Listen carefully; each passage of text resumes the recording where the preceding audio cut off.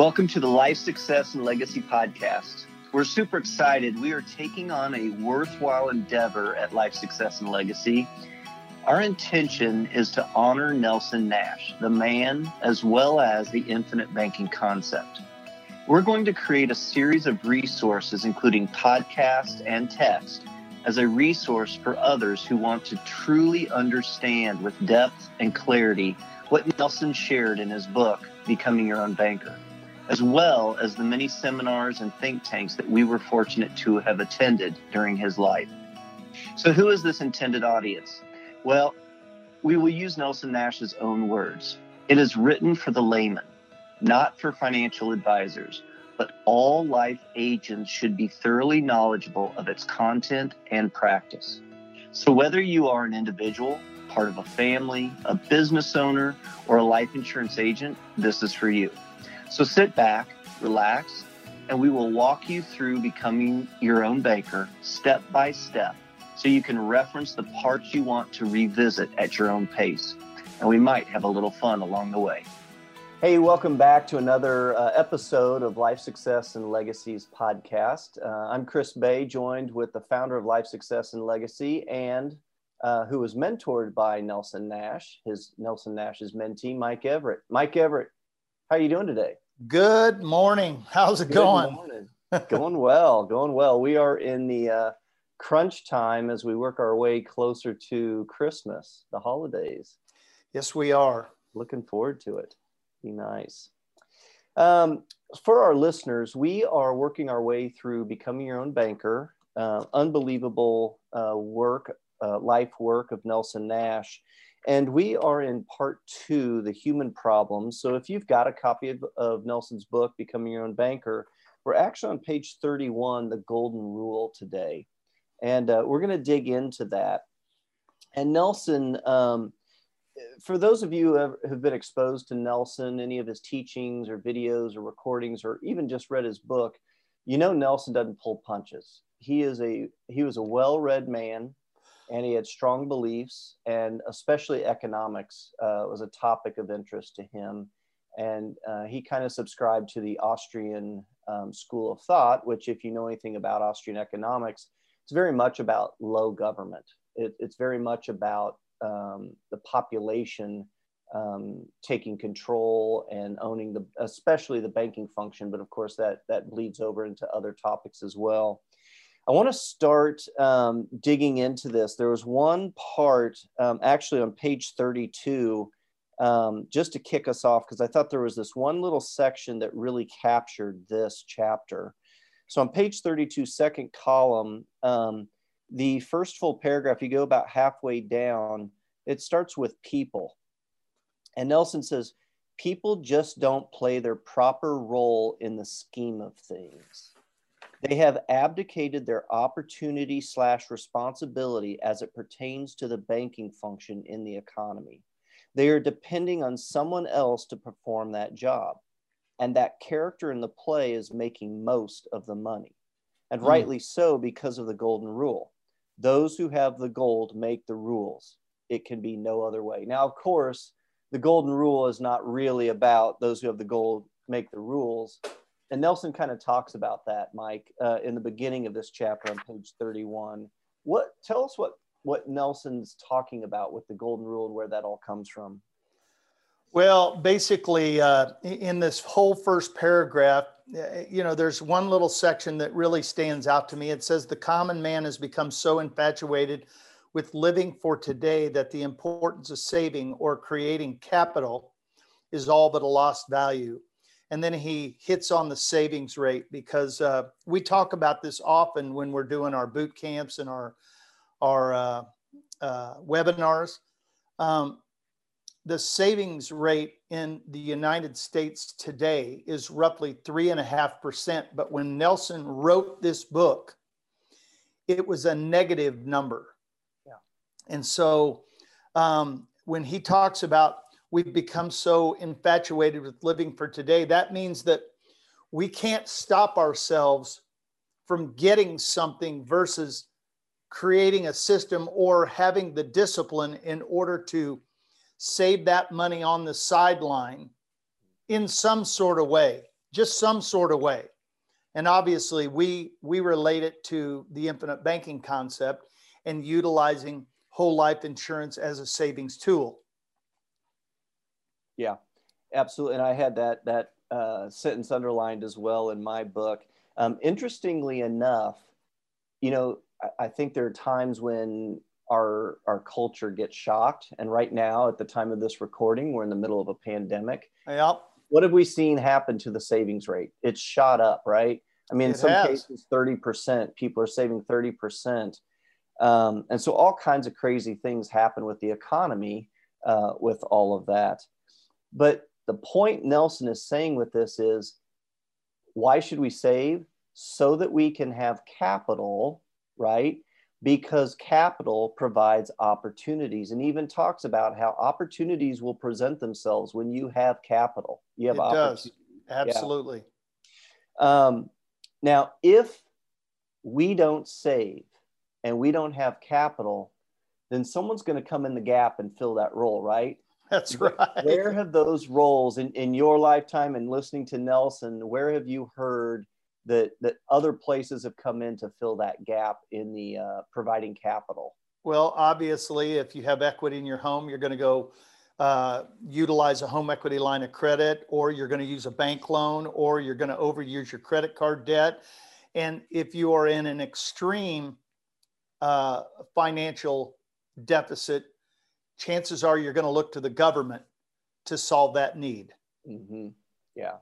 And so a lot of times, if we don't have capital, someone else is going to step into that role, and obviously banks fill that role. That's right. And so people are so leveraged. I mean, the clients that we work with, many of them are incredibly leveraged and using all kinds of, bank loans, credit card debt, things like that. So other places are providing that capital, and what's happening to them and their bottom line? Well, the crazy thing is when you go borrow capital from an outside source, and I don't care where it comes from, it comes at a very, very high cost.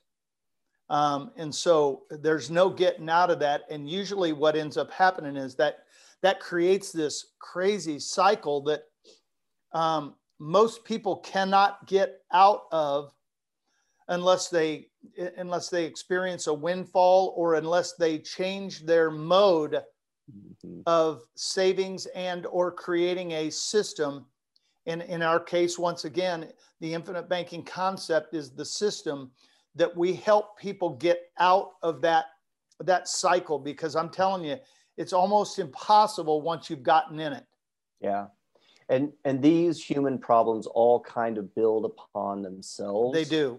And Nelson uses an example here in this chapter to kind of teach this. He says, let me build the case this way.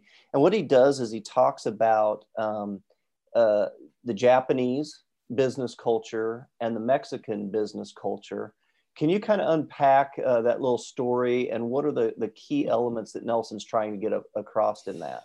Well, this is a few years back. Obviously, this would be a few years back from probably the late 1990s. Panasonic wanted to build a plant in Mexico. And so because of the infinite wisdom of the Mexican government, they had decided, they came to Panasonic and said to them, hey, oh, by the way, if you're going to build the plant here, we want a 51% ownership of this thing. Wow. And that means that the Mexican government would end up controlling that business. Well, the bottom line is the Japanese don't do things like that. They have a different mindset. And this is really the awesome thing of what Nelson was trying to get to us in this particular chapter is you got to put money into the business, and you've got to expect to lose money for about 5 years. And in the midst of all of that, they're literally plowing all of the profits and all of the money back into the business with the idea that somewhere down the road, it's going to create a fairly large bucket or profitability for that company. And well, Mike, it makes me think this example, and he's talking about, the Mexican culture at the time had this unbelievable workforce. right. And the Japanese had the capital, and they wanted to blend those together to make a really, what could have been an unbelievable business. But that didn't happen. No. And what it makes me think of is going back to Nelson's principles. And I think the Japanese in this case really demonstrated Nelson's key principles. And I think this is a good time to walk through those principles again. Think long term. They knew it was going to take between 5 and 10 years in order to create a business model that was going to be profitable. Think long term. Number 2, don't be afraid to capitalize or capitalize the system generously. They knew that you were going to have to pour your dollars, the investment dollars, into the business in order to help it really get going. And number 3, when they're talking about pouring their profits back into the system, that's not stealing from the business or stealing from the system. And those 3 principles are exactly what Nelson said. They are in play 100% of the time, and you can't do anything about it. And if you utilize those principles, I'm going to tell you, you build something that will explode later on. Mm-hmm. So it's totally awesome. Yeah, I'm reminded that even in the book, Nelson doesn't show anyone taking loans against their policy for 4 years, right? 4 or 7 years, that's right. Exactly. And that's, that's not how our clients operate typically, because we've got wind current to turn. But what we're doing in the book is kind of laying out theoretically and reinforcing the idea of you have got to think long-term. You have got to capitalize your system. Those 2 principles have to take place first. Yes, they do. Yeah. So first of all, Nelson's kind of talking a little bit about this from a business standpoint. And obviously this comes into play with banking, that if we don't have savings and we can't control our own financing function, then we've got to go to outside sources to do that. Right. This next section, he talks about a piece he was reading by Jackson Pemberton back in 1976. It was entitled "A New Message on the Constitution." This is where I think Nelson, in the human problems, I think Nelson uses it as an opportunity to kind of communicate his stance or his beliefs on financing, but also in government. And I think this is a piece where he really talks about the relationship between our populace, our culture, the American citizens, and the government. And he even brings in the Constitution in this as well. What are some of the key points that kind of jump out to you that Nelson's pointing at here in this? Well, there is so much in this giant paragraph. But the bottom line is it travels in cycles. It really, and this is a great indicator of even, and we talked a little bit about this cycle is now happening again in our United States of America. Mm-hmm. But unfortunately, gosh, it's so hard to really. Well, I'll throw in a couple of things. Yeah, there we go. Out at me. This is intense. When in this writing, the author is talking about the Constitution. Right. And the way he talks about it is the Constitution was written for the people. Yes. And that the people can use the Constitution to hold the government accountable.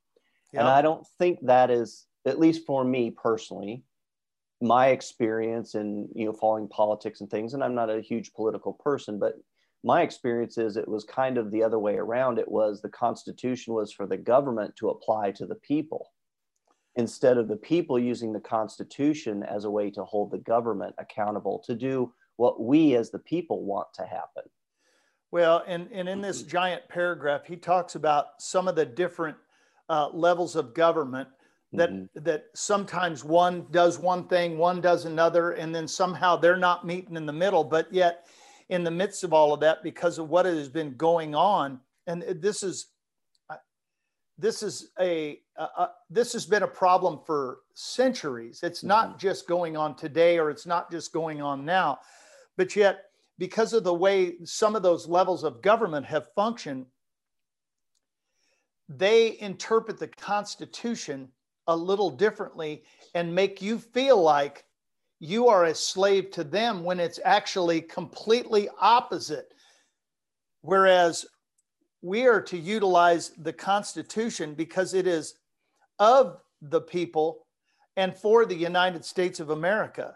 And so we, the people, are the ones that are supposed to keep our elected officials in check to be able to apply the Constitution correctly. I'm kind of paraphrasing some of the things that are going on in this paragraph. Well, and what you're saying takes me back, and we do this all the time. We go back to the principles, right? Yep. I'm a pretty simple guy. And if I can get a handful of principles that kind of guide me through how to use my banking system and really even life, it works. So if we go to one of Nelson's principles about thinking, which is rethink your thinking. I have noted here in the margins, one of the statements here is for, it reveals your feeling that both you and your law are subject to your government. And I have written next to it, problem thinking or rethink your thinking, right? Yeah. It really is about how we think about these things. And of course, gosh, Nelson was so well read and had such a good grasp of history. He could really shed light on a lot of these things. Okay. Any other comments on that paragraph or that quote that Nelson includes in there? We kind of summarized it. Yeah. It's a lot in there, and we could spend hours and hours upon it. But I would recommend every person who's listening to this to go back and read pages 31, 32, and 33. It is an amazing documentation of what Nelson really believed was going on. Yeah.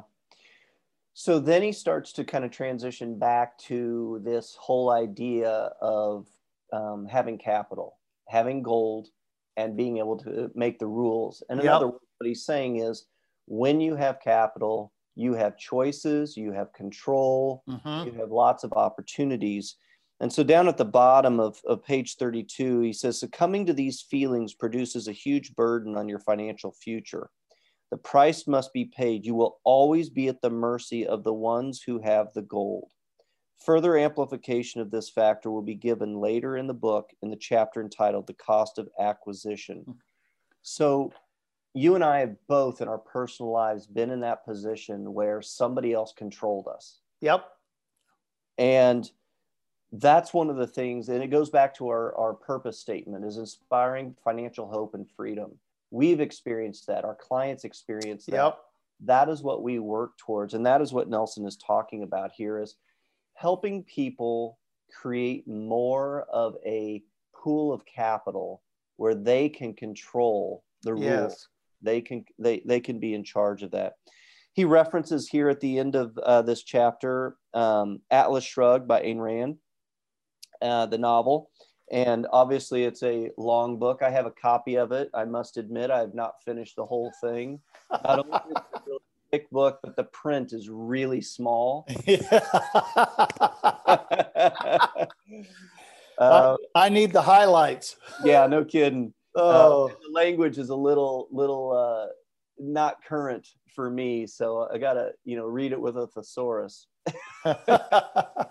But this gives an example of the kind of reading that Nelson does, the history that he has. So, the golden rule. If you were going to sum up the golden rule, Mike, as we wrap up this podcast, how would you sum it up for our listeners? Well, let's see. The chapter starts, the golden rule: those who have the gold make the rules.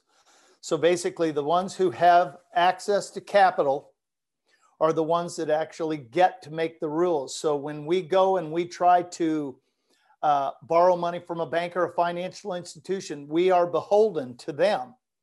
So what we're trying to do with the infinite banking concept is get those people out of our lives and create this incredible amount of freedom and flexibility for our customers so they have their own pool. So they have access to capital. And then on top of that, and you mentioned this about halfway through our podcast, when you have a pool of money, opportunities find you. Yeah.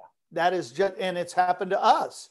Yeah. And so part of what we're trying to do is create freedom, create flexibility, and give people serious opportunities to increase things in their lives that would create either more wealth or more freedom or really a whole lot of peace. Yeah. That they personally don't have at this moment. Real simple application to wrap up. I know you have held the loan. You have loaned money to your kids for their vehicles, right, as an example. You own the gold. Who got to make the rules of the terms? I did. That's right. That's a perfect application of how this works. It is. To our listeners, thanks for joining us on this podcast. We just walked through the golden rule. And our next one we'll be jumping into another of the human problems is called the arrival syndrome, as Nelson calls it. Hope you'll join us for that one. Check us out at lifesuccesslegacy.com. If you need a copy of Nelson's book, either Becoming Your Own Banker or The Case for IBC, you can get yourself a copy there. Thanks for joining us.